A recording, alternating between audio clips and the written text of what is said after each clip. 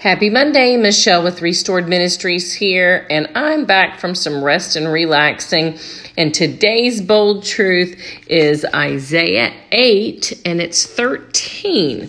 And it's in the Passion Translation, and it says, "Fear nothing and no one except Yahweh, commander of angel armies. Honor him as holy. Be in awe before him with the deepest reverence." So today, remember, fear nothing and no one except God with the deepest reverence. Have a blessed day, and we'll catch you tomorrow.